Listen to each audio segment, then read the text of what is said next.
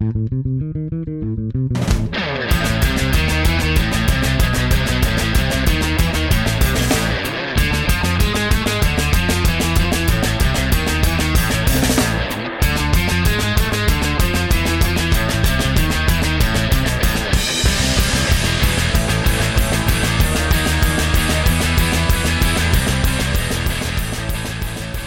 morning, afternoon, evening, good whatever time it is that you're listening to the podcast devoted to the classic and sometimes the not so classic genre cinema of yesteryear. I'd like to welcome you to Monster Kid Radio. My name's Derek M. Cook, and I'm your writer, host, producer of this show, and I'm excited to have you here because this is week 3 of Flashback February, where we're taking looks at movies that we've already covered here on the show in the past, but then have a different guest than the first time we covered the film in the mix as well, with a different point of view, a different viewpoint. And this time around, we have Frank Dietz, an actor, an artist, a screenwriter, and one heck of a monster kid, joining us to talk about a movie from the 60s starring my man, the Cush, Peter Cushing, in Island of Terror.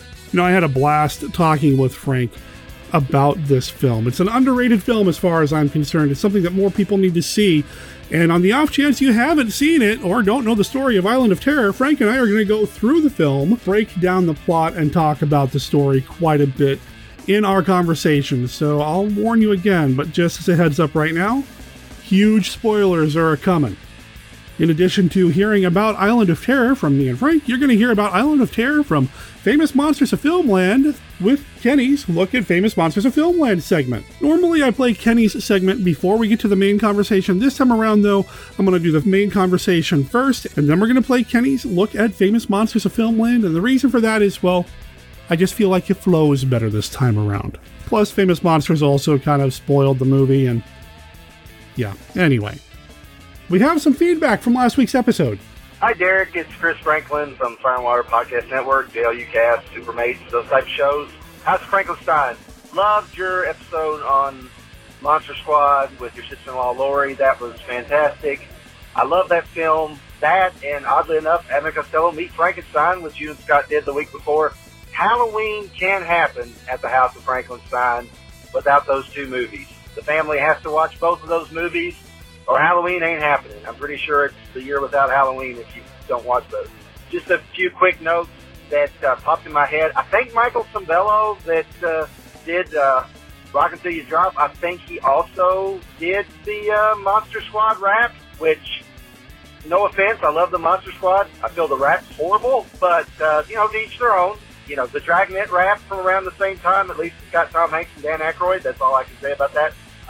But they're both pretty cringeworthy in my opinion, but that's cool. I mean, I still love the absolute rest of the movie. Love it to death. Love Duncan Rager. He's probably like, after Lee and Lugosi, he's probably like my third favorite screen Dracula, because he's kind of a great combination of both with his own spin on it as well. But Michael Sembello, going back to him, I forgot to mention, you probably already know this, but in case anybody doesn't, he's the guy that did the song Maniac in Flashdance. You know, she's a maniac on the floor.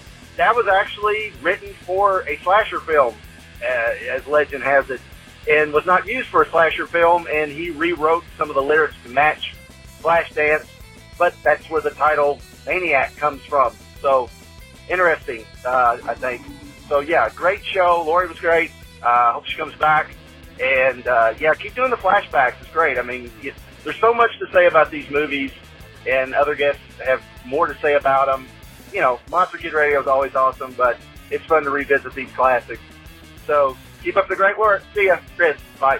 Chris Franklin from the Fire and Water Podcast Network, and one half of the team behind the yearly Halloween podcast series, The House of Frankenstein. I love that. I look forward to that every year. Chris, thanks for calling in. Now, I did share your voicemail with Lori ahead of time because, well, this was her first podcast experience, and I wanted to make sure she knew that she was appreciated, not just by me, but by the listeners of MKR. She really appreciated that as well, so thank you for sending that in. The Monster Squad, right up there, one of the best modern day, I guess more modern day since it was back in the 80s, and now, I'm old, but it's one of the best, more modern day monster movies. Absolutely adore that film, and it is perfect Halloween Fair, and you are absolutely right about that movie's Dracula. Right up there at the top, as far as I'm concerned. Just one of the best. One of the best. As far as the Monster Squad rap goes, you know, I've read a couple of places where Michael Cimbello has been credited as being the man behind that rap, but then many other sources say no, that nobody wants to take responsibility for that. I don't know. I agree with you. You know, I kind of dig some 80s rap. That's fine, but it's not like the Monster Squad rap is a really good example of what can be done on the microphone, you know what I'm saying? So yeah, I don't know. Who knows? I think I knew that about the song Maniac and Flashdance. I think. But in case I didn't, thanks for reminding me or letting me know. Chris, thanks for calling in. I really, really appreciate it. And I'll make sure there's a link to the Fire and Water Podcast Network in the show notes over at monsterkidradio.net. We also have an email that came in. I'd like to read that for you now.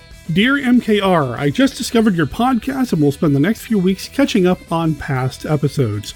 I was hooked listening to the very first one, a very nice blend of intelligent discussion and just sitting around with fellow monster kids and jawboning about what we love.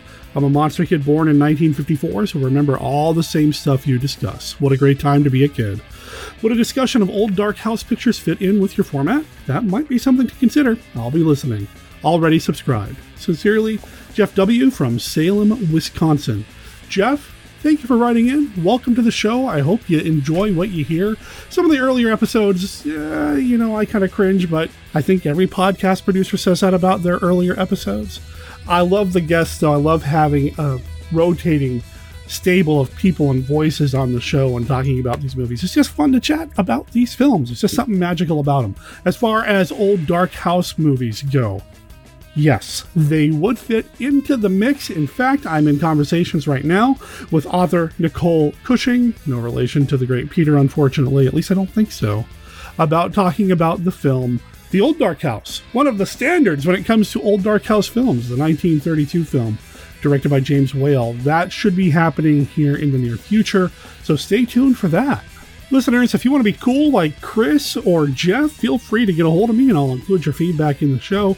Our email address is monsterkidradio@gmail.com and our phone number is 503-479-5MKR. That's 503-479-5657. The music that you've been hearing this whole time, it's the song Psycho Surf. It's from the band Los Cosmos from their self-titled album that came out a couple of years back. You can find them at loscosmos.bandcamp.com. Cosmos is spelled with a K, by the way. They are a Russian surf band. I don't know if the two are related or not, but check them out when you're done listening to this episode of Monster Kid Radio. When you're done listening to Frank and I talk about Island of Terror, which is going to be happening right after this.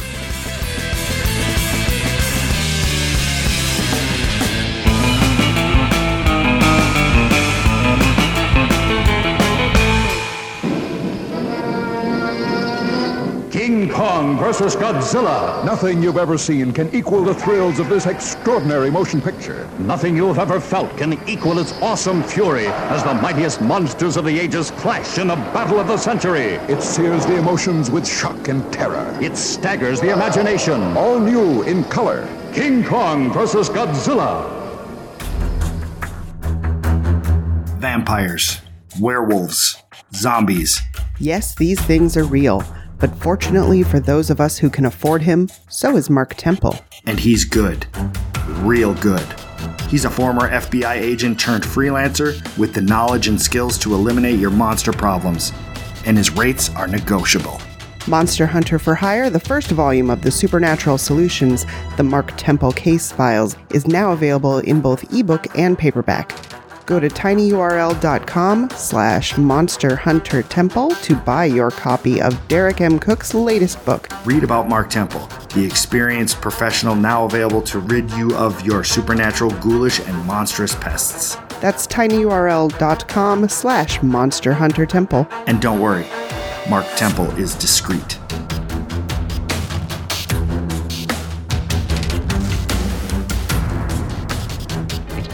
Just as you see here. Do you know what you have just done? You have transferred us in time and space, and I hadn't even set the controls. Now I don't know where we are. We could be anywhere in the universe and at any time. Yes, this is how it began. The adventure that started by accident, taking us out of this time and place to a lost planet come with us into that strange new world. I cannot guarantee your safety, but I can promise you unimagined thrills. These are the people trapped by the Daleks. Doctor Who, the brilliant science professor. The young man who triggered off this strange journey. The professor's frightened granddaughter. And the youngster who inherited her grandfather's adventurous spirit. Doctor Who and the Daleks. Now you can see them in color on the big screen, closer than ever before. So close, you can feel their fire. So thrilling, you must be there. We are coming back to see you. We expect you to be here to meet us. Hey, we need to talk about the Rondo Hatton Classic Horror Awards. The ballot has been announced, and once again, you guys and gals have helped to put Monster Kid Radio under consideration for the Best Multimedia category. And I got to tell you guys and gals, I love this. Thank you so much for making Monster Kid Radio part of the Rondos once again. I think every year that Monster Kid Radio has been in production, we've been on the ballot as a nominee, and we did win that one time. And you know, I would love to get a second win. So if you haven't already voted, please consider voting for Monster Kid Radio for Best Multimedia. Now, I know that voting can sometimes feel a little clunky. It's an old school way of doing things. You just email David Colton, the guy who runs the Rondos, your ballot. That's it. You don't have to vote in every category. In fact, if you haven't seen the nominees in a particular category, I would recommend making a point to checking out those nominees before voting. Please don't vote blindly. I mean, vote honestly, you know what I mean? And I'd like to give a special shout out to Josh Kennedy. Josh Kennedy's House of the Gorgon is up for Best Independent Film. Josh and I are part of the Monster Conservancy, and I would love to see the Monster Conservancy get represented on the winners list this year at the Rondos. Head over to rondoaward.com to learn more about the Rondos, to learn more specifics about how to vote. But I'll just tell you, all you got to do is email David at taraco@aol.com. And that's spelled T as in Tom, A-R-A-C as in cat, O at AOL.com. I'll make sure it's listed in the show notes as well. If you've already voted for Monster Kid Radio for Best Multimedia, thank you so much. I really, really appreciate it. And maybe my single Rondo Hatton Award will get a tag team partner this year with another win. We'll see. Congratulations to all the nominees, and best of luck.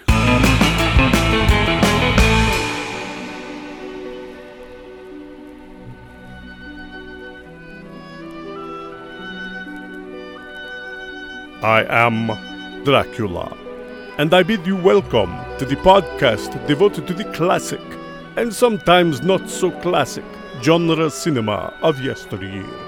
And I offer you this warning. Sometimes Derek and his guests get excited, and they may spoil a movie or two. You know how excited monster kids can get sometimes. If Monster Kid Radio spoils a movie for you, do not come whining to me. I cannot stand whines. Monster Kid Radio listeners, I've got Frank Dietz on the show, and this is important because he's the reason why we're doing Flashback February. Frank came to me and had his list of movies he wanted to do, but they've already been talked about here on the show, so I thought, you know what? Let's just go revisit some old favorites. Frank, welcome back to Monster Kid Radio. Well, thank you very much, Derek. I'm always happy to be here. I love your program. I love talking about movies that I love. I think that sometimes revisiting a movie that maybe you've already covered is good if you have a different guest discussing it, because sometimes you'll get a different point of view about the movie, or some info or some little fact or something that you didn't know about before, or maybe something you didn't really appreciate the first time around. So I love the idea of the revisit. Exactly. It's a different point of view. The last time we talked about Island of Terror was back in 2013 with sculptor Tom Bigler. So it's been quite a while. Quite a while. So I was eager to get back to this one. Island of Terror is just a clever film. I love this movie so much. But I want to talk a little bit more about what you're up to, man. I've been following you on Facebook. The Script's Gone Wild. How's that going? Scripts Gone Wild is going gangbusters. It's so much fun. If your listeners don't know about it, it's a bi-monthly event, charity event that we do down here in Los Angeles and occasionally in other cities, where we gather together a bunch of filmmakers, actors, comedians, writers, and we read a script of a famous movie or an infamous movie. The gag of it is that we are all drinking booze while we're doing it. So it becomes a fun drinking game for the audience to watch. And, basically every time that you either stumble on a line, you flub the line, you miss your cue, you have to take a drink.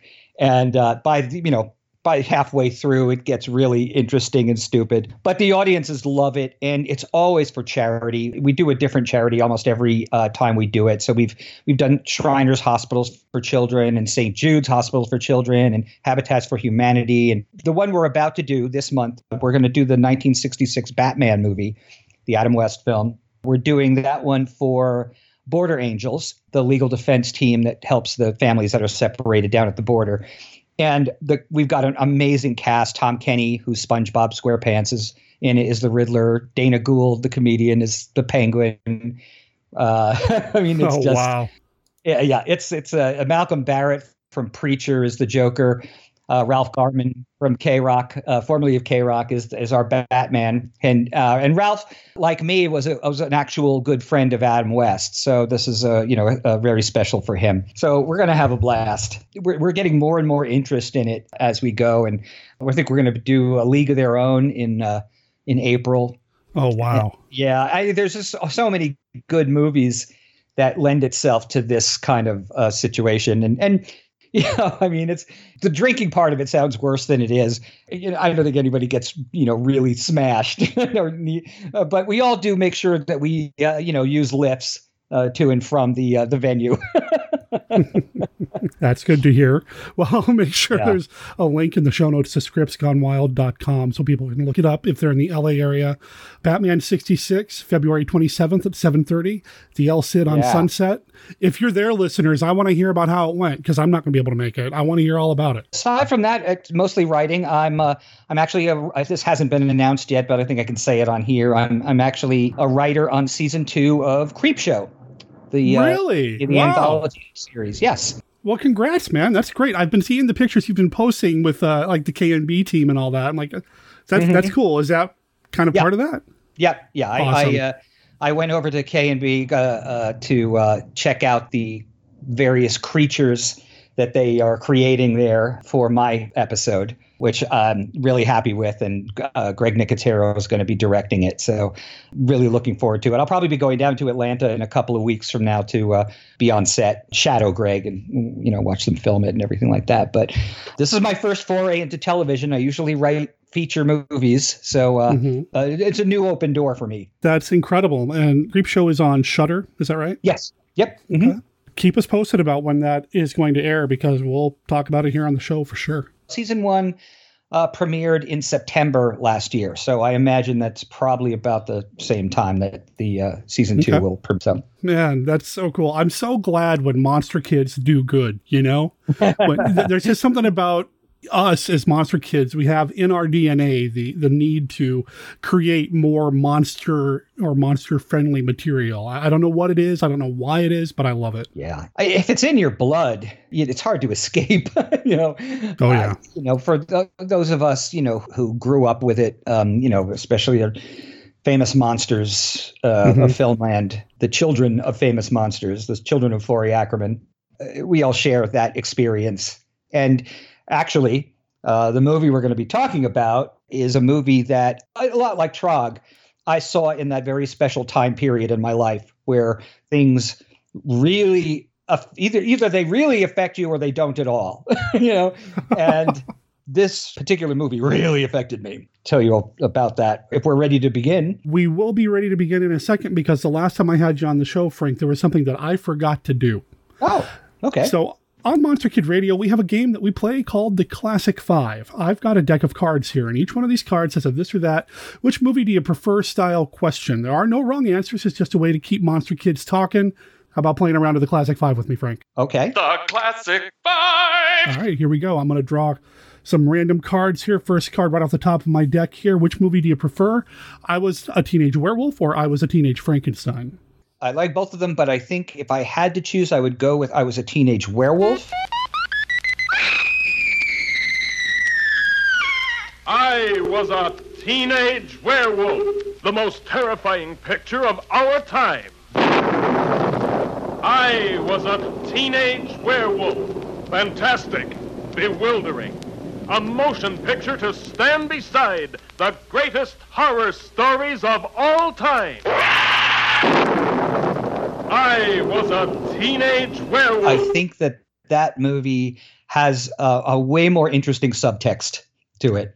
It's definitely a reflection on teenagers going through puberty, going through their bodies changing and their look at how they look at themselves and so forth. And I think that whether it was intentional or not, I think that movie really works in sort of spelling that out. Yeah.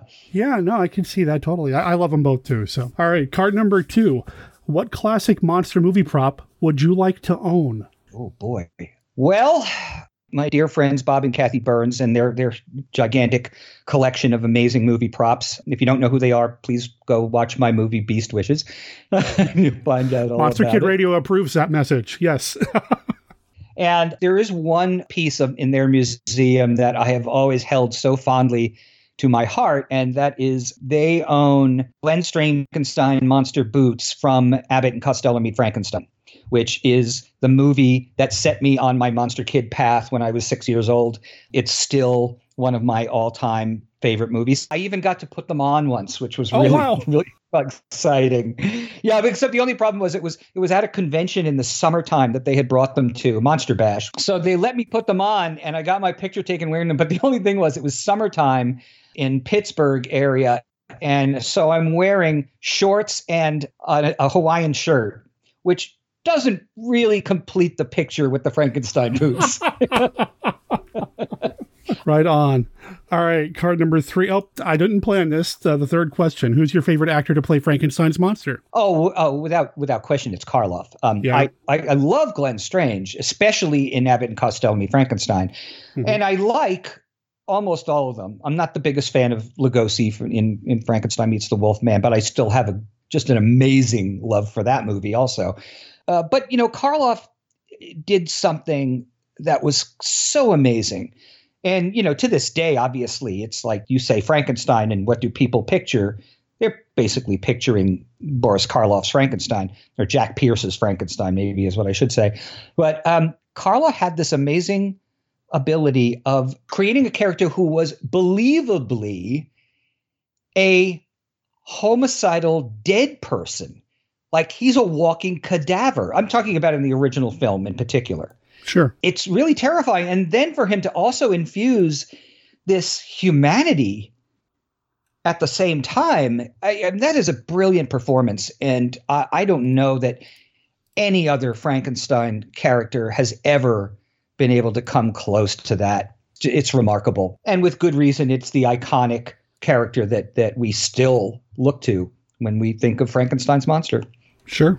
All right, let's see. That was the third question. Card number 4. What is your favorite Universal monster movie sequel? I would say it's a little tough. And it's probably surprising, but even though as much as I love Bride of Frankenstein and I love Son of Frankenstein, I love Frankenstein Meets the Wolfman. But he doesn't understand. There's a curse upon me. I change into a wolf.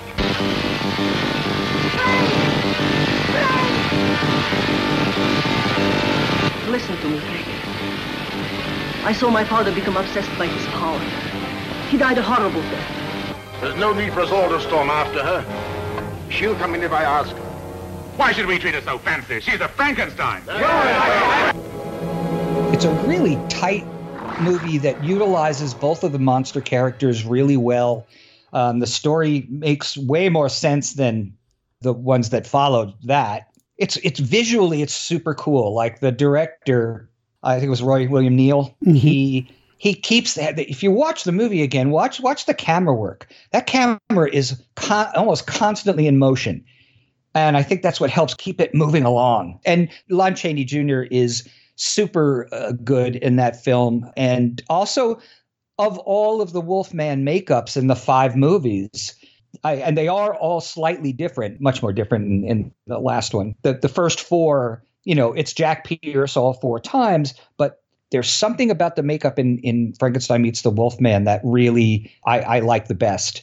And believe me, I've drawn and painted that character from every one of those movies dozens and dozens of times. So I do know the difference between them.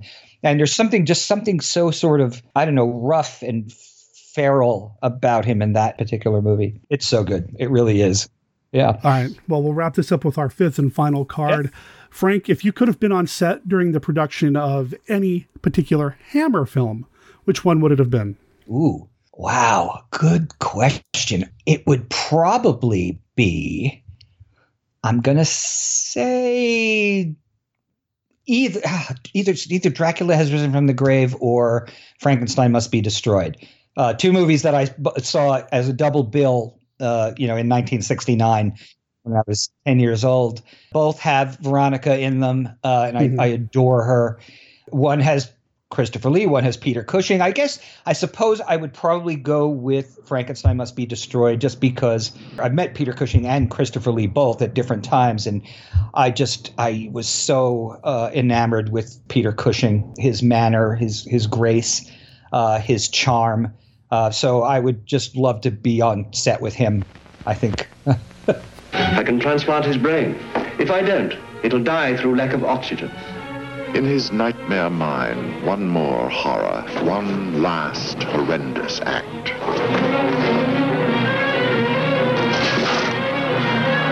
Frankenstein must be destroyed. For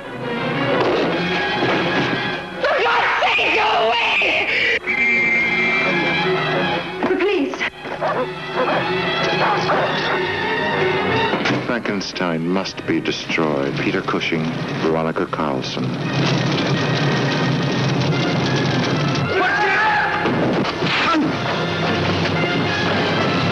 Frankenstein must be destroyed. This picture has been rated M, suggested for mature audiences. Yeah. Well, I'm sorry, go ahead. No, I was just going to say, I could do this all day. Picking out cards.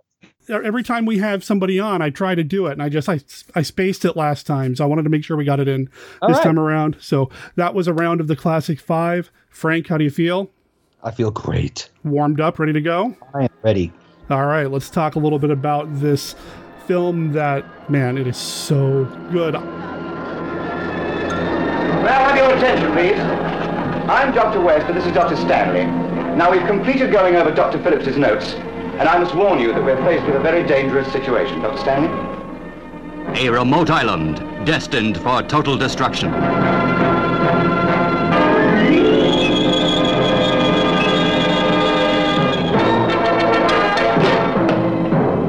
Listen, if you think there's something running loose on this island, you can't leave me alone. Tony, this could be very...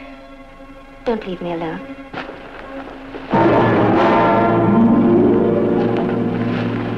I'm not very keen on going down in their saddle again. Out of an experiment on life came a devastating death. You look safe.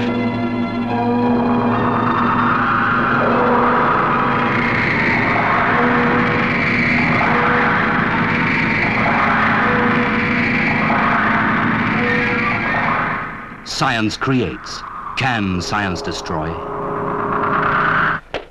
Now, this is very difficult to explain, but there are some creatures loose on this island, and they're dangerous. What do you mean, creatures? I wish I could tell you more, but we just don't know exactly what they are. Come on, let's get out of here. Listen to me! They're inactive now because they defied it, but we don't know for how long, and we can't stay here, so come on! Oh, David, I'm so frightened! So am I! Fiction or fact, this could really happen. Are you all right? No! There's one out here. In the car, quick!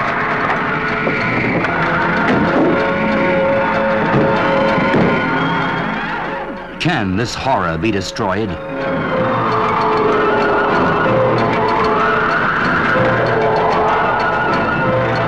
David, Do you really think we're going to get out of this? Well, I think we stand a good chance, a very good chance, yes. But you don't really believe that, do you? Not 100% no, but I'd like to believe it. Can these terrified people be saved from certain death? Fire, bullets, bombs could not penetrate its impregnable shell, but something did. What? See Island of Terror at this theater soon. Island of Terror from 66, is that right? Yes. I don't think it was released in the U.S. until 67. Okay. Okay, 1967, I was 8 years old. Okay. I was living on Long Island, which is a peninsula off of New York City, basically. Mm-hmm. And, this is back when there were no multiplexes yet. There were 2 movie theaters in our town. There was the one that was on Main Street that was sort of the bigger, nicer one. And then there's the one that was down by the harbor, which was the little more dingy, but these were both old theaters that had stages and curtains and everything like that. Right. And almost every weekend there was, I'm sure a lot of your listeners had this same experience in their hometowns, but almost every weekend there were matinee, usually, horror movies or science fiction movies. Mm-hmm. Or they were Jerry Lewis movies. You know what I mean? There was it was something that was usually kid friendly. Okay. So that's how I saw, the Valley of Gwangi. That's how I saw a lot of the Hammer movies. There's a lot of Godzilla movies. And I remember that it was a rainy Saturday afternoon, and my friend, and I don't even remember which friend it was, but it cost something like 75 cents to get into the movie for a double feature, and just went down to the dingier of the 2 theaters, which was called the Sands Point Theater. And the matinee that day, the double feature, were these 2 movies that I didn't know anything about. Okay. One was The Projected Man, and the other was The Terror. Now, like I said, I had not heard anything about these films. I think that was probably before I really started collecting Famous Monsters of Filmland. And so I hadn't read anything about these movies. I did see that Peter Cushing was in one of them.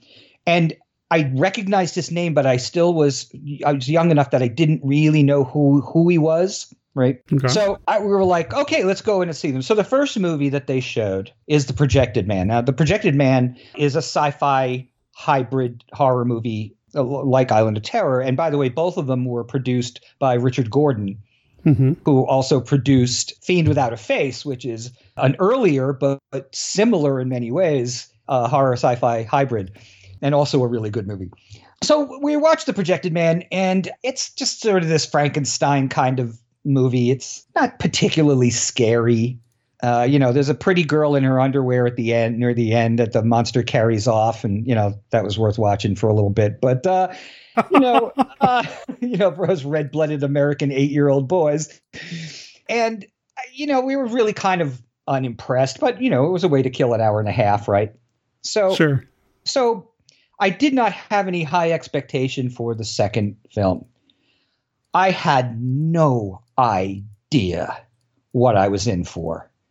I was blown away and terrified by this movie. It shook me up. It is one of the movies in my entire lifetime where I went home that night and I curled up in my bed and tucked my covers underneath me so that the monsters could not grab onto my arm or anything like that. Oh, wow. Oh, yeah. It really had an impact. And I didn't see it again for many years. And when it did show up on television, and we talked about this last time with Trog, when it showed up on television, it was heavily edited. So, a lot of the stuff that really freaked me out was gone. And it actually was kind of hard to find for a while after that, too. Even when VHS started and DVD, it wasn't out on DVD forever, I don't think. It was out on VHS for a short time through Universal, which is kind of interesting that Universal had it. But I don't think there was ever a DVD of it. I think it went from VHS to Blu-ray. Thank God it's now out on a really nice, clean Blu-ray. I think Shout Factory has it. But anyway, I came out of that movie theater like just so unbelievably freaked out. And I think that at that point, I was watching horror movies on television, but they were mostly Frankenstein, Dracula, Wolfman, Mummy, these are movies that all took place in some foreign land that didn't look like where I lived. You know what I mean? Sure. Right. It's all Transylvania and Visaria and these European towns where they didn't have cars, yet they had horse-drawn wagons and such like. And so this movie, I think, freaked me out way more is because even though it takes place on an isolated island off the coast of Ireland, it still looked contemporary. There were cars, there's electricity, or actually only for a short while in this movie. But you know what I mean? It's like the people wore contemporary clothing, at least close enough. And because they are on a little tiny Irish island. But I think that's why movies like this and like the 1958 Blob with Steve McQueen also affected me, because it was set in a town that looked like that town looked like mine. Okay. So I think it just hit closer to home in that regard than a town where everybody's wearing lederhosen and and doing dances in the street and feathers in their caps and everything.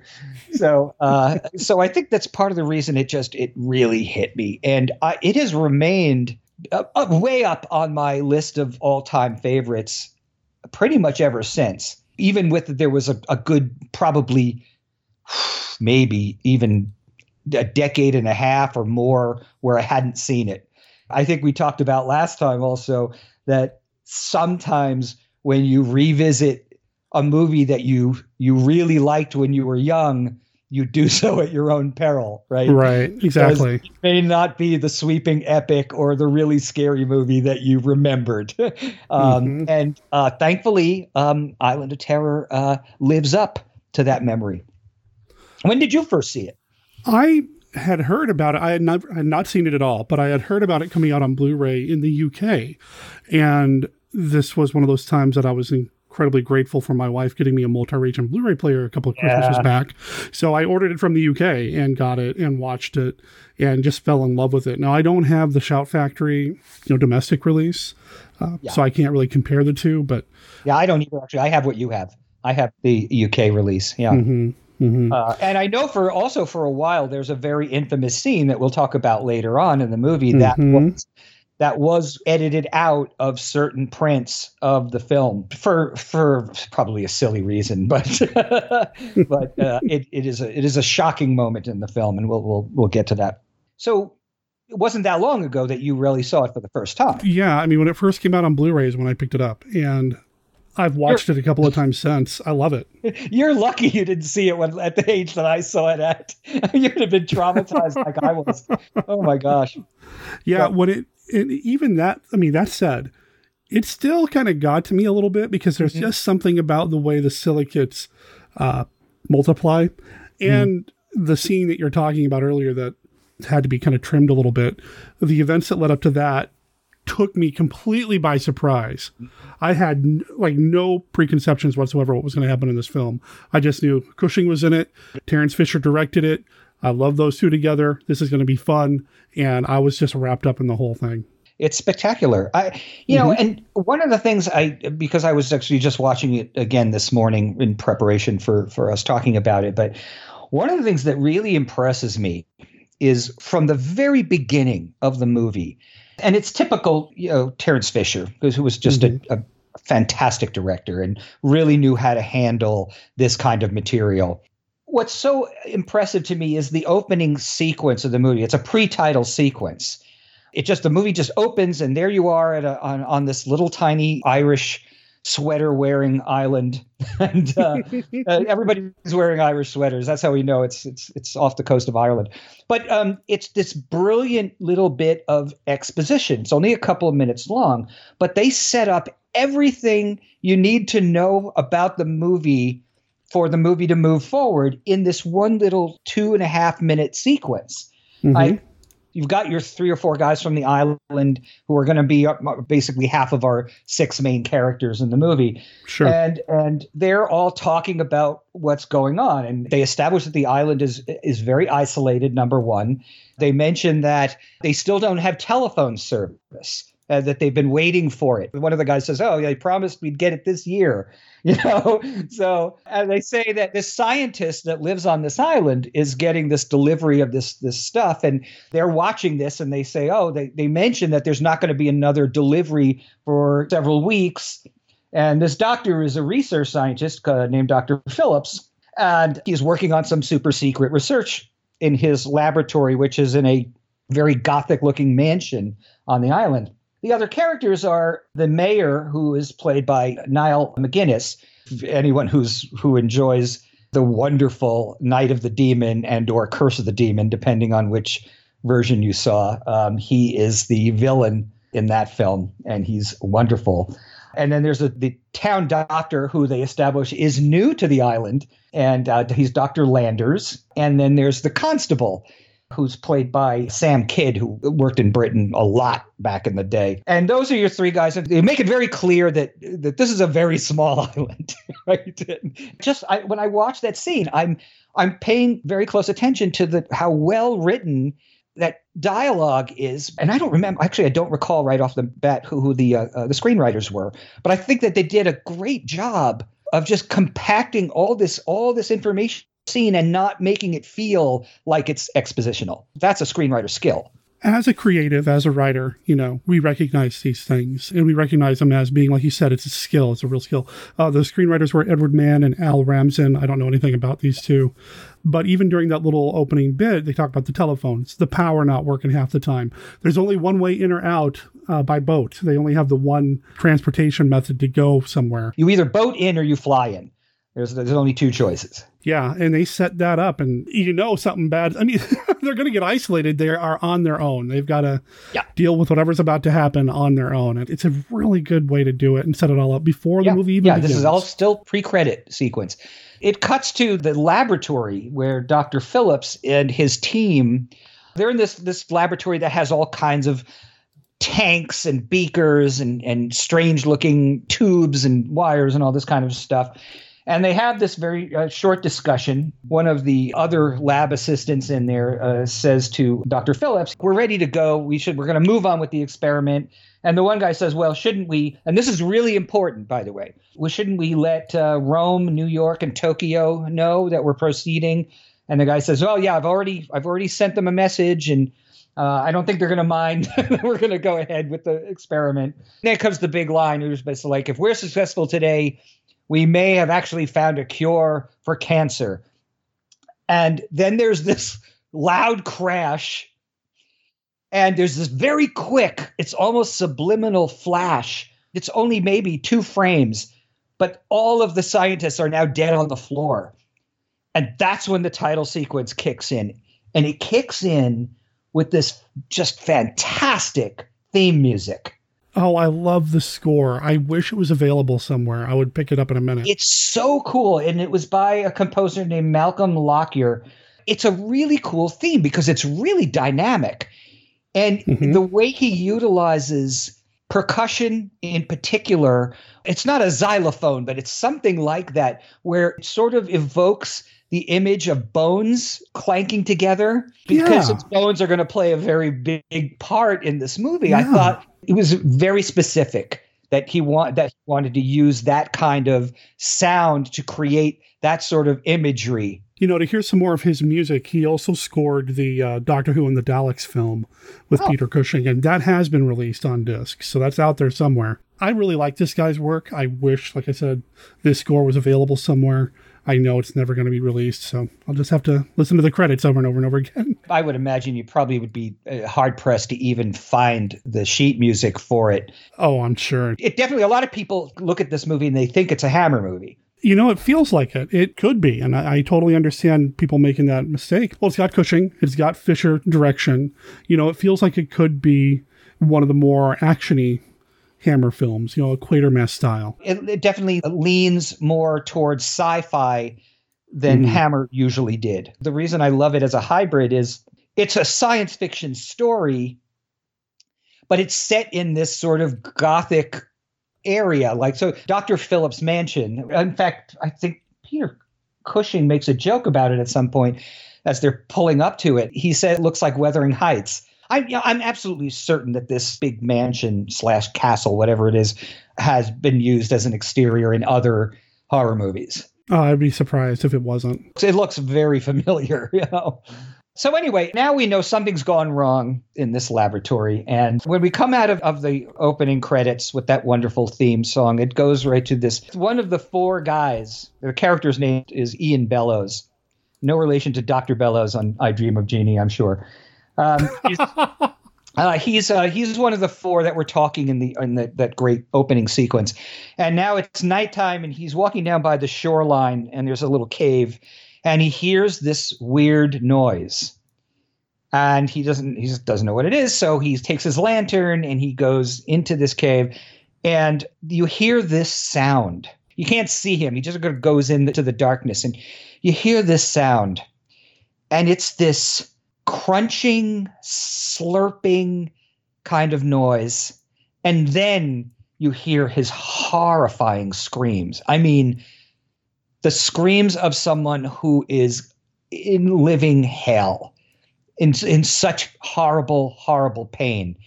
The sound effects in this film are superlative. Oh, man. They are amazing. And they set up that the creatures who we're going to be introduced to shortly, these creatures make this one kind of noise that's just like this. I can't even do an imitation of it, but because I don't know what they use to create that sound. But that's the sort of note to the audience that one of the creatures is nearby, right? So that's already kind of scary.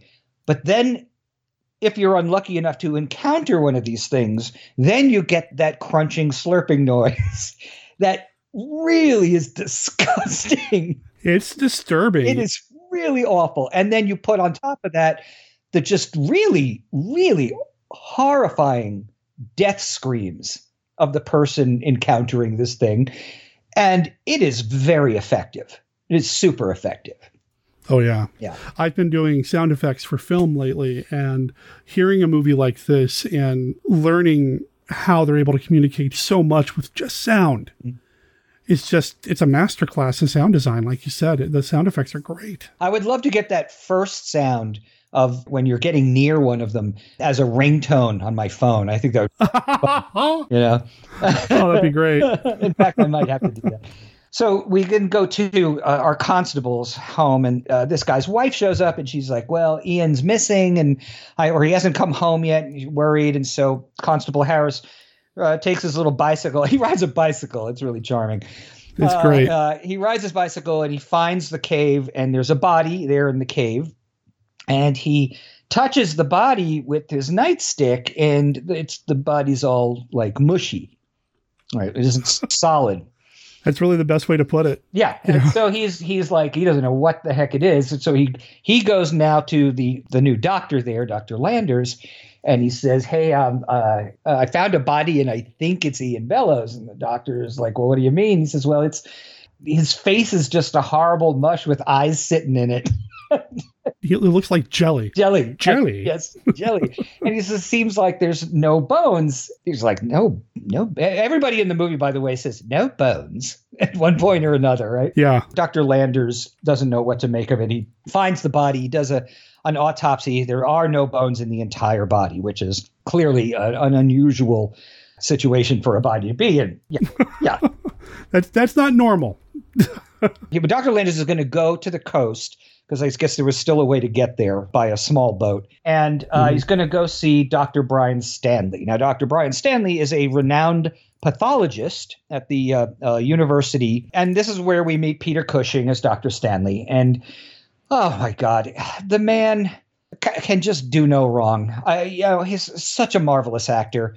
He's one of those actors that you could hand him the most ridiculous lines of gobbledygook, of false science, and he would say them with such conviction that you automatically just go with it. You don't question it at all. Now, luckily, this script is really good. So the lines that he does have to say in this movie, they actually sound somewhat scientifically reasonable.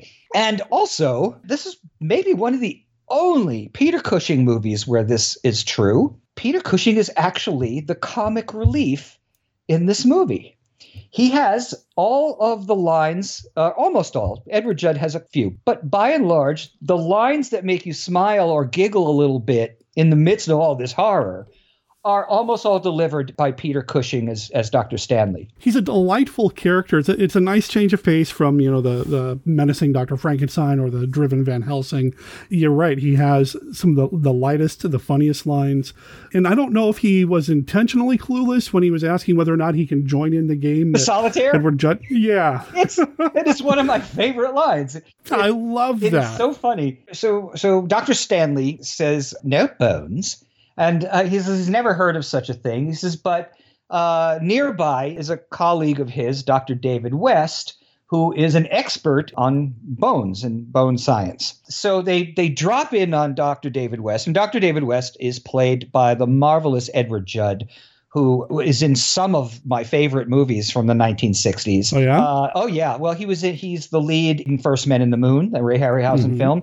He's the lead in The Day the Earth Caught Fire, which is a brilliant I love that movie. And if you're listeners, if you have not seen The Day the Earth Caught Fire, seek it out. It is a classy, spectacular, great script, really just super well done film. It's on Blu-ray in the UK, so listeners, if you have the ability to watch a Region B Blu-ray, it's highly recommended. Stupendous. It's so good. Oh, Edward Judd, by the way, also, fun fact, when he was coming up, shared a flat with Sean Connery and Michael Caine, and then also at one point with Terrence, oh my God, blanking on his name, Superman 2. Now I'm blanking.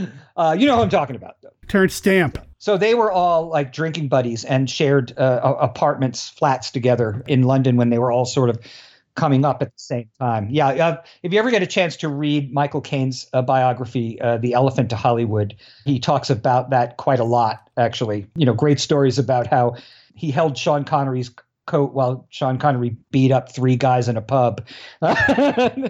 Wow. Stuff. It's really good stuff. Anyway, I love him. I think he's terrific. He's he's an actor who can take the lines that he's going to be saying and say them with such conviction that you just accept what he's saying. So they go to see him, and it's funny. They get to his door and they ring his doorbell, and Dr. Stanley says something. Edward Judd opens the door, and he's there with this gorgeous girl who's basically dressed in his robe because they've spilled some wine or something like that. So, and the girl, whose character's name is Toni Merrill, is played by Carol Gray, who is stunning.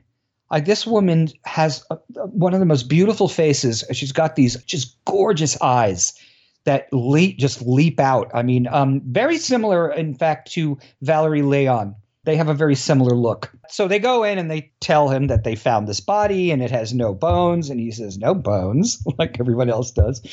So they've decided that they're going to take a trip out to the island to look at the body and investigate. And Toni, she says she's going to come along because they're going to use her father's helicopter to get there. They get to the island and they make it very, very clear that they are stranded there for 3 days. No boat, no helicopter, no small plane, no telephone. They're stranded. They're marooned. She actually uses the word marooned. Right. I was a little surprised because at the beginning they make it so clear when he takes the boat to go to the mainland, make sure you bring it back. That's our only way in and out. Oh, okay, we'll just leave it behind and take the helicopter in instead. It just seemed a little like, dude, you are setting yourself up for failure, man. Maybe it had to do with the amount of people that were coming. Maybe, yeah. Because, Dr. Landers went there, but he's coming back with 3 more people. So that might have something to do with it. I don't know. I justify it, whatever. Hey, no, I'm not complaining. I still love it. So now it's established that they're marooned there, and that's where this funny line comes in, where Peter Cushing says, are there games to play here, or something like that, and she's, I forget what game. He says solitaire. So, yeah, the setup is... I'm thinking of another game, and he says, can 3 play? And they just walk away. He goes, oh, fascinating game, solitaire. Yeah, it's... Oh, man. It's delivered beautifully. I mean, that's the thing. Oh, the timing of it is delivered beautifully. So they go to examine the body. Here's one of the things about the movie, too. It takes its time. It really does. And once it kicks in later on in the film, it really kicks in. But they really, Terence Fisher definitely takes his time in telling the story. And so we go through examinations, and we have there are longer sequences of finding rooms and so forth like that. He's not in any hurry to tell his story, but it's actually building the tension. He's doing it right, in other words. Yes. They're examining the body, and one of the things that they find when Peter Cushing pulls the sheet down and looks at it, he's so droll. He just goes, "Not a very pretty sight." It's his face that's all mushy and gross and everything like that.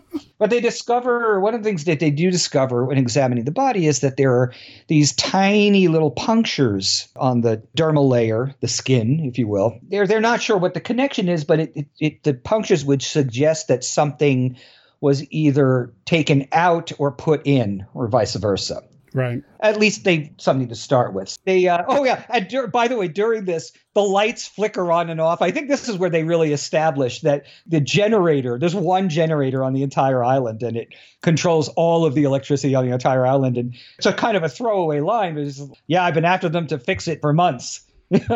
So we know, this is just the foreshadowing. We know that at some point, that generator's got to go out. And it's going to go out at the worst possible time in the movie, right? But that's what foreshadowing is for. Yep. Right? Mm-hmm. They decide, let's go see Dr. Phillips, because Dr. Phillips lives on the islands. He's a research scientist. He has a laboratory.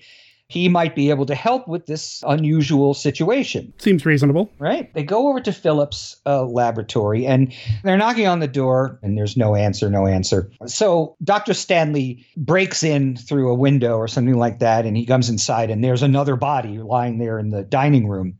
Same condition, no bones, all mushy. Stanley opens up the door and lets the other guys in. He says, wow, this is another one. They find the laboratory down in the basement, along with a lab that's filled with radioactive isotopes.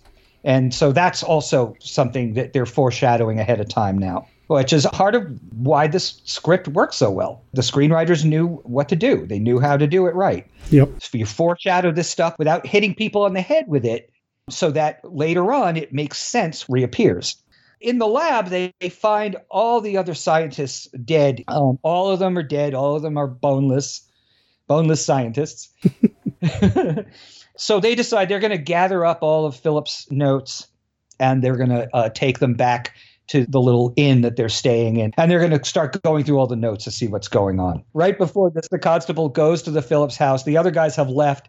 He's looking for them. He goes down in the basement, and this tentacle comes down from the ceiling and grabs him around the neck. And we hear those horrible noises and him screaming. And that's really the first time we see them. Out by this thing slides over the car. We only see the underside of it. And Tony's in the car, and she sees it. She screams. They all come running over it. It's nearby. We can hear that awful noise, but we can't see it. But this is all brilliantly done. Showing the creatures not in their entirety, but by little bits here and there, makes you wonder, like, what does the whole thing look like? Yeah. It keeps your imagination going, which is great. Terence Fisher was a master filmmaker, and I don't know if he gets talked about enough when people talk about the horror directors, the greatest horror directors of all time or whatever. But Fisher, I think maybe one of the reasons why his movies are so successful for me is that he never approached them as, this is a horror picture. He always approached them more as like, this is a fairy tale for adults. Well, he was a great storyteller. Yes. And that's really what it comes down to. It doesn't matter what the genre is. He knew how to tell a story. Yes, he did. And, and some of the other movies that he did are also classics. Mm-hmm. Obviously, the first Hammer Frankenstein movie, the first Hammer Dracula movie. He did Curse of the Werewolf, which is also brilliant. And he's just a director you could always count on, I think. Yeah. The guys that ran Hammer back in the day knew. I mean, some of the other directors were good, but I think Fisher was really their go-to guy for the really good projects. Yeah, I think so too. So they figured they better go back to the mansion and see what else we can find. I don't remember why they go back, but this is the big scene in the film, really. Dr. Stanley, Peter Cushing, Dr. Landers, and Dr. West, who's Edward Judd, and Tony, Carol Gray, they all go back to the mansion. They go down into the laboratory. They see the constable is dead. And then they hear the noise. And it's even worse down in there because the noise is sort of amplified because they're in this sort of cavernous basement, right? And they finally get their first glimpse of what these things are. What you see first is you see this tentacle, the same tentacle that grabbed the constable, come through a doorway. And then the rest of it comes through, and it's this large turtle shell-like creature. It's basically shaped like kind of like a star, like a 5-pointed star, but it has this big lump, like a Galapagos turtle, if you will, that's all covered in these icky bumps and things. And the tentacle moves all around. And that's just it. It's this big lumpy thing with a tentacle coming out of it. And it starts moving toward them, and they're backed up because they don't know what to make of the thing, right? The doctor, Dr. Landers, picks up an axe. I don't know why there's an axe on the wall, but there are a couple of random axes in this film that are just there. I guess if you're going to be living on an isolated Irish island, it's good to have axes because you just never know. So he grabs an axe and he goes up to it and he tries to hit it with the axe, but the thing is really solid. The axe does absolutely nothing. And in fact, what happens is because he's now close to it, the tentacle grabs him around the ankle. And then we start to hear that noise. And it's that, oh, God, it's so, and he falls right on top of the thing. And now for the first time, we're actually seeing this creature who, what it is doing is it's latched onto him through the skin. It's injecting this liquid. That is what's liquefying the bones in the body, and then it's sucking those bones out.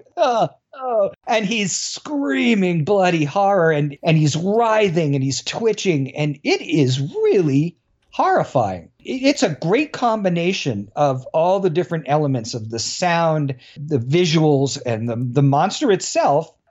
So Doctors West and Stanley and Tony Merrill watch in horror, basically, as this man is essentially eaten alive from the inside out. And they're kind of trapped because now, it's going to turn toward them.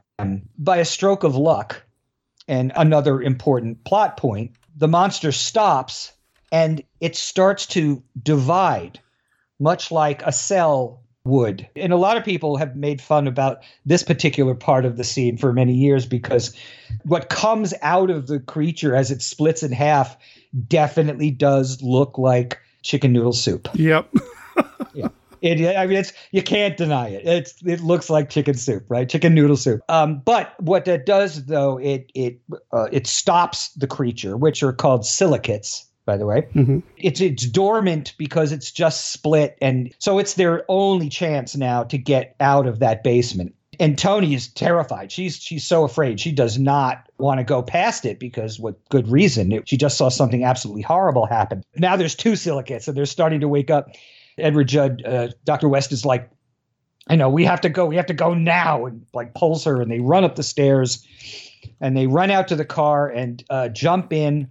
And there's more of them outside, and they actually run one over as they're getting away, and it does nothing to it. So now we know that these things are kind of indestructible. They're tough. They've been looking through all of Dr. Phillips' notes and so forth, and they go to the mayor and they tell him what's going on and said, we're going to have to gather everybody at the town hall to let them know what's going on. So there's a big town hall meeting, and people in the town are skeptical, and some of them are angry, and just like, what are they going to do about my cattle, and right, and all this stuff. But beautifully shot, and also that the town hall is sort of setting up, foreshadowing what will inevitably, be an Alamo-esque kind of, big finish of the movie, last act of the movie. Mm-hmm. But now we know what we're dealing with, and they're pretty scary.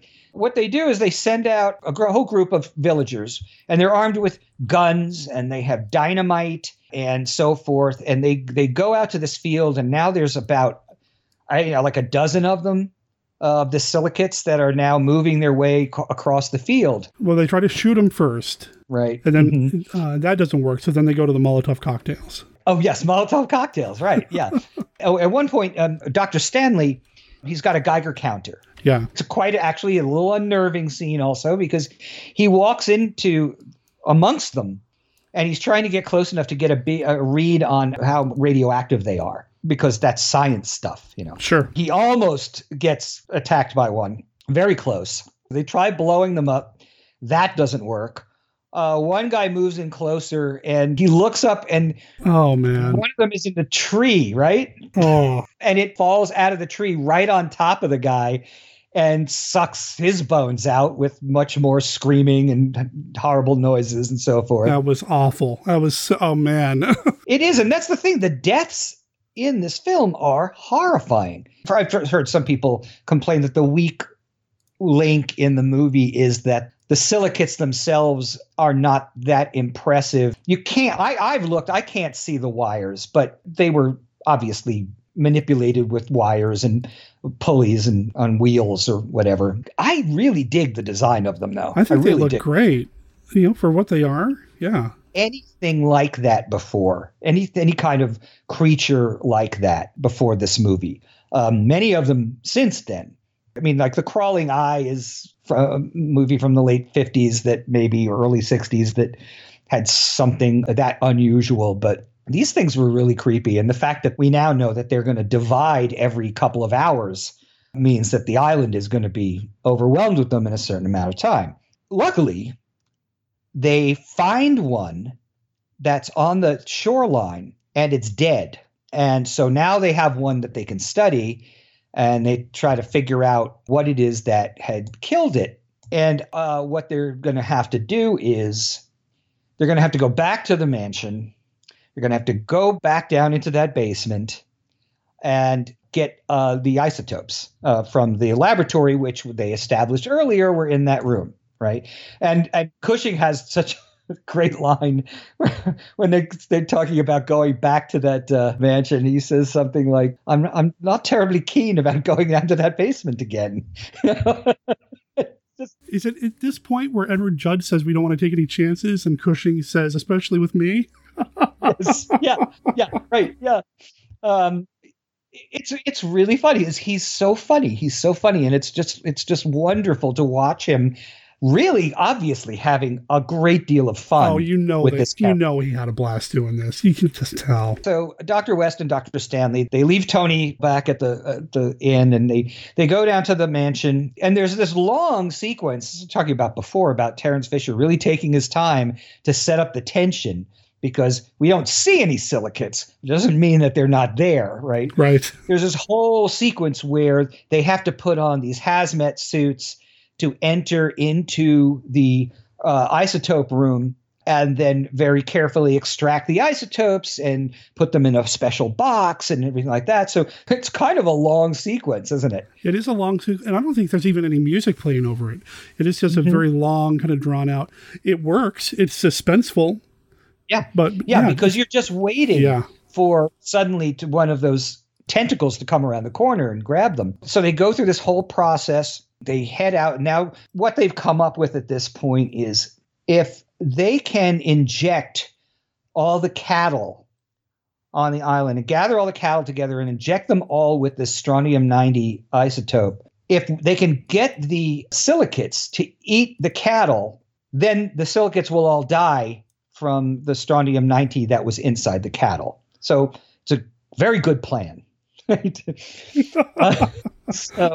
The only thing they have to count on is that the silicates, how many? There's like 100 of them now.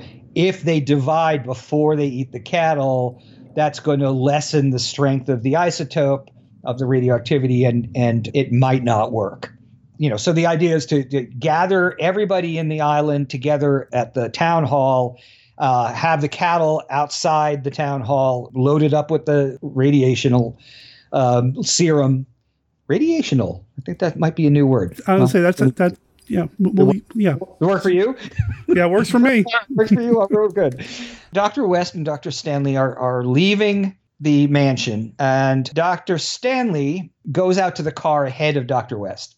And he goes to the back of the car to put stuff in the trunk, puts the stuff in the trunk, closes the trunk, and right at that moment, or right when it's open, suddenly a tentacle. And he pulls a fast one on us here, Terrence, he does, because you don't hear the weird noise before the other noise at this time. Right. It happens really fast, right? Tentacle comes up and grabs Dr. Stanley by the arm. Man. A silicate now has Dr. Stanley by the wrist, and it's starting to inject its venom, or whatever you want to call it, into there and eat his bones.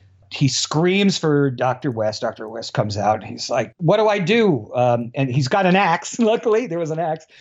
And and Dr. Stanley just basically puts his arm out because they know that the axe isn't going to work on the silicate. There's only one thing he can do. And it's such a great scene because Edward Judd is just going, Brian, I can't do it. And Cushing is laying there and his eyes are bulging out. He's just like, you must. And so Edward Judd cuts off his hand, cuts off Dr. Stanley's hand with the axe. And there's this little spurt of blood. It's not a lot. It's just like a little spurt. But boy, oh boy, when I saw that in the movie theater when I was 8, I freaked out. Because when you see things, especially at that age, they always seem much bigger and much more, I don't know, impressive than you realized later on. But it's still very effective to me. That was a moment that I did not see coming. Took me, by surprise. And it's Peter Cushing. It doesn't happen to Peter Cushing. Come on, what are you doing? Yeah, no, that doesn't happen to your heroes, right? Yeah. You remember I mentioned early on when I went to the movie theater that I wasn't really sure who Peter Cushing was. Mm-hmm. I knew the name. Right. I assumed, especially because of this scene, that Peter Cushing was Edward Judd. Oh. Because I was like, that wouldn't happen to Peter Cushing, right?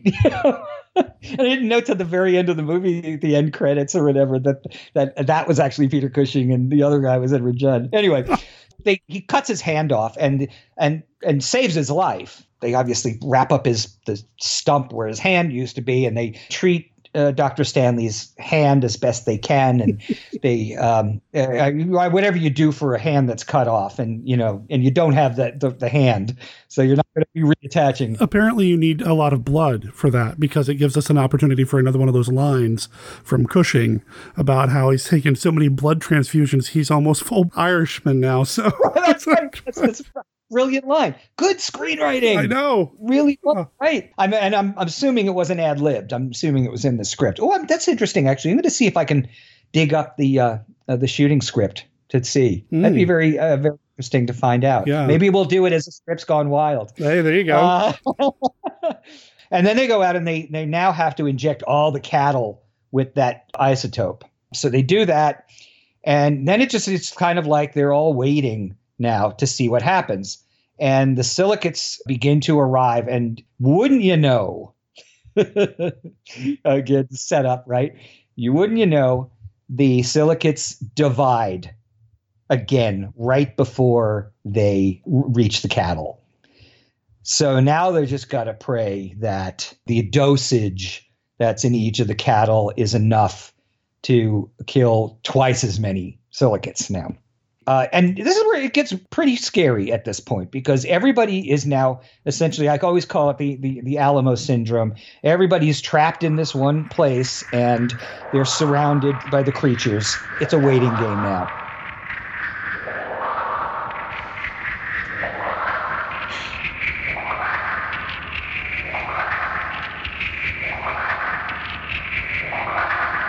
I thought I'd use the sound of one of the silicates coming to get you, or get me, or get somebody, to cut in here and say, Frank and I discussed the finale of the film, but Even though we talk spoilers, I really wanted to leave this one out because there are some really cool things that happen at the end of the movie. If you haven't already seen the movie and we've piqued your interest, go check it out. It is so good, and the ending is phenomenal. Apologies to Frank for cutting some of this out. I didn't think about it while we were actually recording, but, I just don't want to spoil the ultimate ending. Besides, Kenny's Look at Famous Monsters of Filmland, it kind of spoils the very last shot anyway, so you can get some of that there. But let's hear that silly kid again, and we'll wrap up with Frank.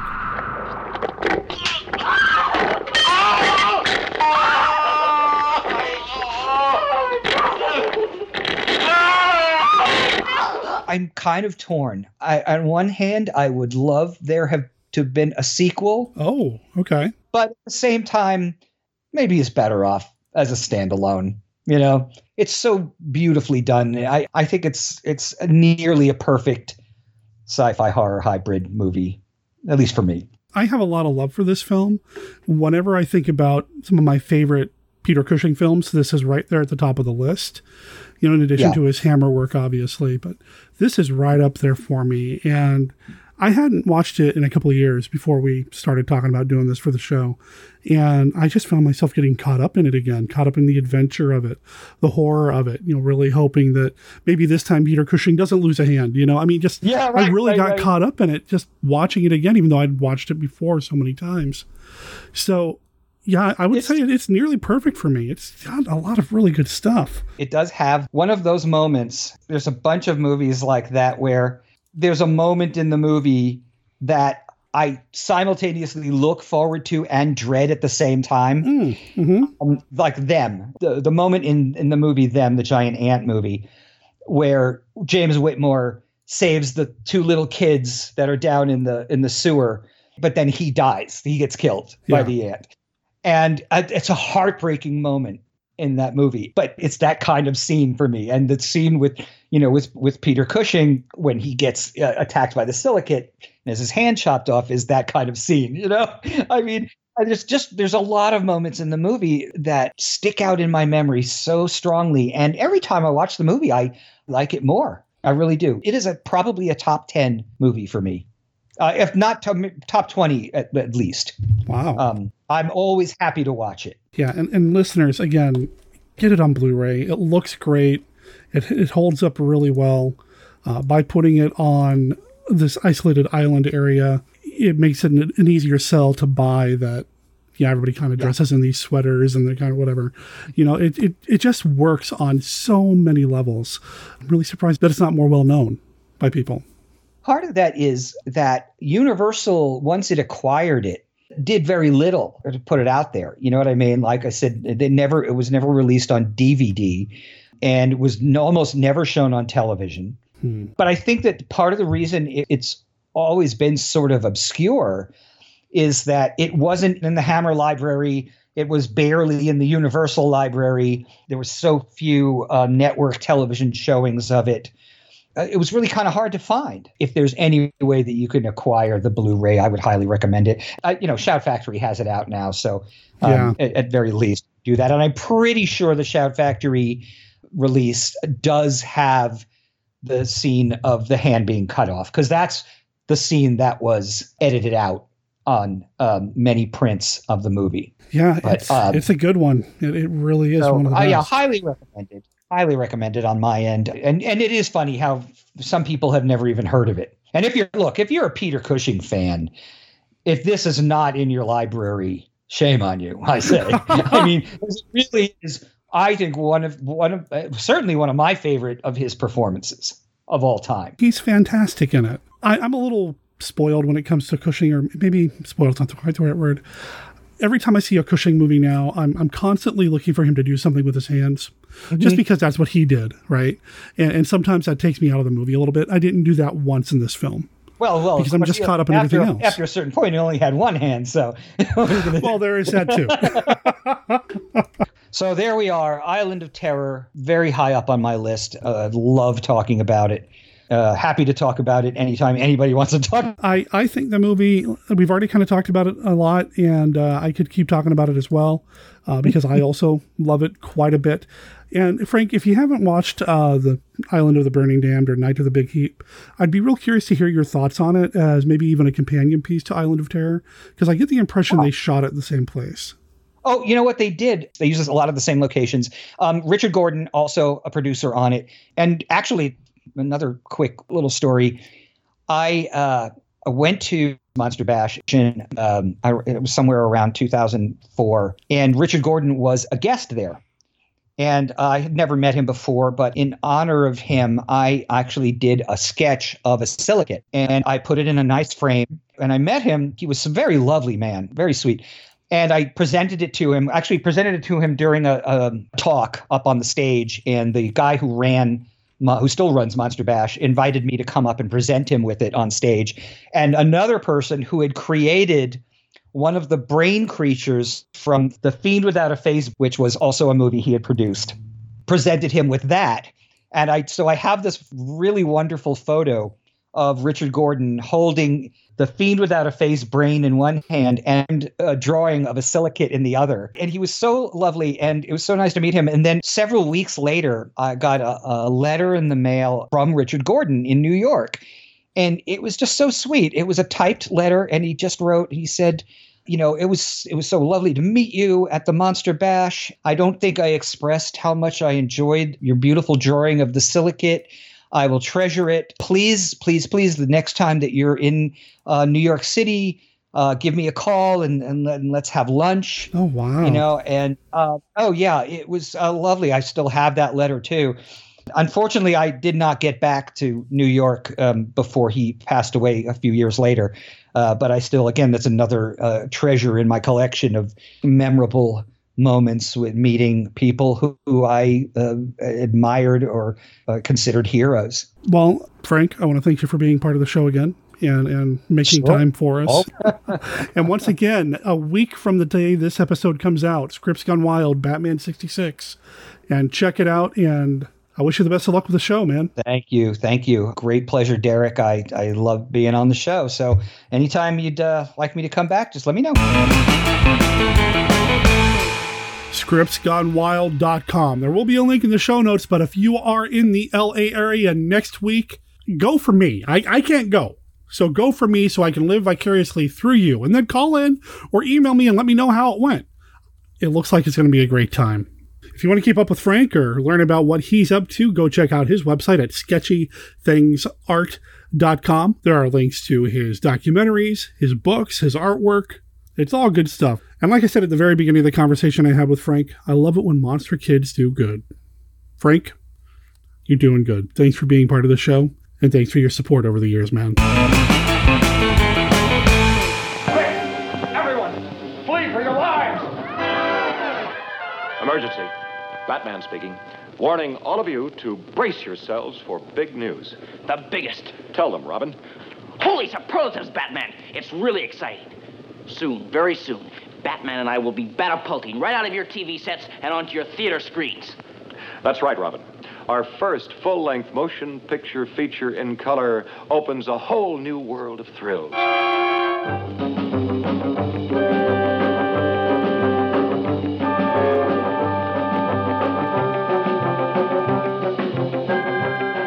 The big screen gives us more space on land, sea, and in the air. See, the new weapons in the Bat Arsenal combat the forces of evil. The Batcopter. The exploding, man-eating shark. Holy sardine! The relentless Megaton Magnet. The unholy Quartet's secret submarine. Fire one! Fire one! You'll blast through the skies on these mad, manned missiles. And you'll be with me, Robin, at the Bat Scanner, eavesdropping on Batman's romance. And you'll shudder at the death-dealing Polaris missiles. Brace yourself, Robin. This could be the end. And that's just a sample of the exciting exploits ahead in our first feature motion picture. Holy memoranda, folks. Make a note not to miss it. A dark force awakens.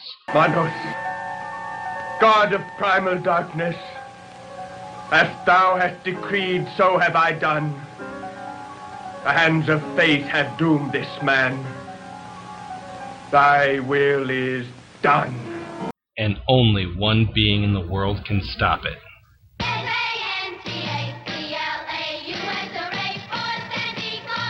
Santa Claus Conquers Manos, The Hands of Fate by Anthony Wendell. A comedy sequel for two of the worst movies ever made.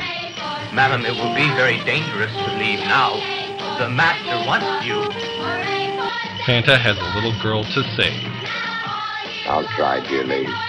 He'll have to face a dark force to rescue her. And he'll need some help from a robot. Tord, come out of the spaceship. Santa Claus Conquers Manos, The Hands of Fate by Anthony Wendell is available on Amazon. Check it out for yourself. Ho, ho, ho! Merry Christmas, everybody! 3 hours of fantastic fear. When you scream to these horrifying terror twins, the Projected Man and Island of Terror. Dare you face the Projected Man, born a man turned into a living laser beam by science's most gruesome experiment. Then, on the same theater program, you'll scream to the horror of Island of Terror. From another world comes the ghoulish, creeping death that lives by devouring living human bones. A new height in fright. See these horrifying terror twins. The Projected Man and Island of Terror. Both in blood panic color. Hello there, Monster Kid Radioheads. This is Kenny with a look at famous monsters of Filmland. This week's movie, The Island of Terror, was featured in issue 42 from January of 1966. It is 12 pages long and loaded with photos set up in a cut-out collage layout. It begins with this information. You originally heard of this thriller in our pages as The Night of the Silicates, or The Night the Silicates Came. In England, its release title is Island of Terror. In the USA, it's The Creepers. Film monster fans from all over the world first saw it previewed at the 4th Annual Festival of Fantastic Films in Trieste last July. The main text is a complete synopsis. Let's hear how the first appearance of the monsters was described. As they attempt to leave, a fantastic slithering creature, emitting a weird sucking sound, appears, quickly followed by another, creatures more deadly and horrible than they had ever seen before. Lander seizes an axe and attacks one of the objects, but its tentacle whips out and grabs him. His petrifying screams echo as death comes slowly, the bone system being completely drained from his body. Brian, David, and Tony watch horrified and helpless. Then, to their further horror, the creatures' bodies divide. Grasping this opportunity, they all run for their lives. The article spoils the entire movie, including the ending tag. In issue 94 from November of 1972, it is briefly mentioned in an article about surprise endings.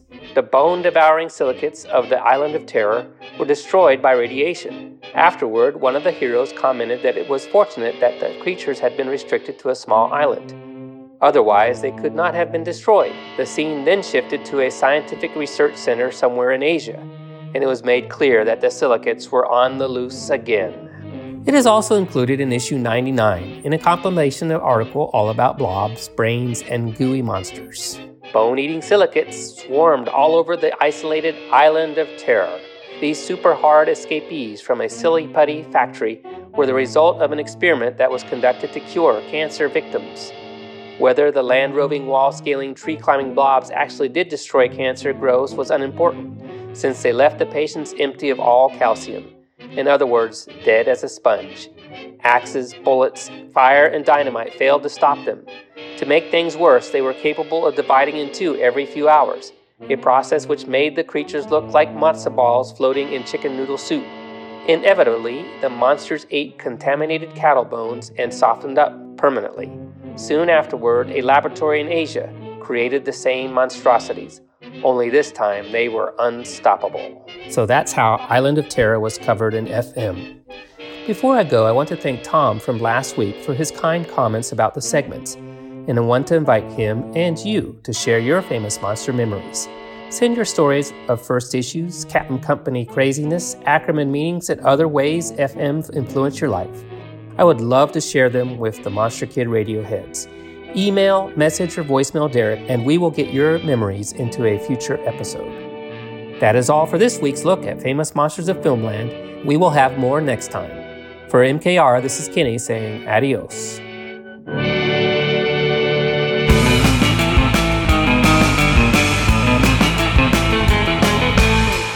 You heard Kenny earlier. He wants your famous Monsters of Filmland memories. Your memories of meeting Forrest J. Ackerman. How did famous monsters influence you to become a monster kid? You can send your memories in to monsterkidradio@gmail.com or call and leave a voicemail at 503-479-5657. It's 503-479-5MKR, and I'll forward those off to Kenny. If you have any feedback for the show in general, there you go, and I'll include you in a future episode of the podcast. This is, of course, available on our website at monsterkidradio.net, where you can find everything you need to know about the podcast between episodes, links to everything that we've talked about here on the show, Amazon affiliate links to the movies that we've talked about here on the show. So if you want to go and add these movies to your collection, you can do so. And if you follow the Amazon affiliate link, we get like a penny or two back. So you're helping to support the show that way. But the best way to support the show is to just share the show. Let people know about Monster Kid Radio. Get them the links. Share the posts on Facebook. Retweet the tweets. You know how social media works. The more Monster Kids, the merrier. There's also going to be a link to my eBay store in the show notes, and I mentioned that because, well, I'm just going to come to you and let you guys know what's going on. Here's the thing. My wife, Brenda, she's been on the show in the past. We talk about her quite a bit, and she loves you guys and gals, and she supports Monster Kid Radio. She's got some dental stuff coming up, and as of right now, since I'm still technically unemployed, we are surviving on just her health insurance through her job, and she has to have, as the dentist put it, a tooth elevated. She has to have a tooth pulled, and it's going to cost a lot more than we were expecting. So over the next couple of days, I'm going to be refilling my eBay store. I think right now all that's there is the collector's coin that the Bank of Ireland put out a couple of years ago celebrating Dracula and Bram Stoker. So you can still bid on that, and I do have more than one of those. So if this one goes, I'll put another one up. I'll also be putting more Monster Kid material up, some books, some posters, press material. Basically, I want to make sure that this stuff goes to a good home while I'm helping to fix my wife's mouth. Can you tell she's actually at work right now and not in the other room hearing me talk about fixing her mouth? Anyway, I'll make sure there's a link to that in the show notes as well. Thank you for everybody who's been supporting me through eBay or Patreon or our coffee channel at ko-fi.com/monsterkidradio. I really appreciate everybody's support. You guys and gals are amazing. What's coming up next week? Well, as of right now, I have a recording scheduled to happen later tonight with Charles Babbage. Charles Babbage has been on the show in the past. He's a maker. He's a creative. He is a props designer, a puppet person. I don't know what you actually call him, what his official job title is, but he's a huge fan of the movie The Time Machine from 1960. So that's what we're going to be talking about. We're going to close out Flashback February with a look at the film The Time Machine. It's another good one, and I'm sure it'll be another good time. So come back for that. Make sure you check out the band Los Cosmos over at loscosmos.bandcamp.com. Again, they gave us permission to play their music here on the show, and you can pick up their entire digital album for $7, and that's 14 tracks. And doing the math, and I don't like doing math, but doing the math, it's $2 a song. You can't go wrong, and I'll make sure there's a link to their website in the show notes. Finally, I want to give everybody a heads up in the Portland, Oregon area. If you are here on Tuesday, February 25th, the Hollywood Theater is showing a 35mm print of King Kong vs. Godzilla, hosted by Kyle Yount, formerly of the Kaiju Cast and currently of the Collect All Monsters YouTube series. This movie is special to me on so many levels. I don't know if I'm going to be able to go, just timing and money-wise and all that. But if you're in the area, go check it out. You'll be hard-pressed to have a better time than watching a classic kaiju film at the Hollywood Theater. Of course, if you go, drop me a line. Let me know how it went. Until next week, Monster Kid Radio is a registered service mark of Monster Kid Radio LLC. All original content of Monster Kid Radio by Monster Kid Radio LLC is licensed under a Creative Commons Attribution, Non-Commercial, No Derivatives 3.0 unported license. Of course, that doesn't apply to the song Psycho Surf. That belongs to Los Cosmos. And you'll hear that song again here in a second. My name is Sarah Kim Cook. I'll talk to everybody next week. Ciao.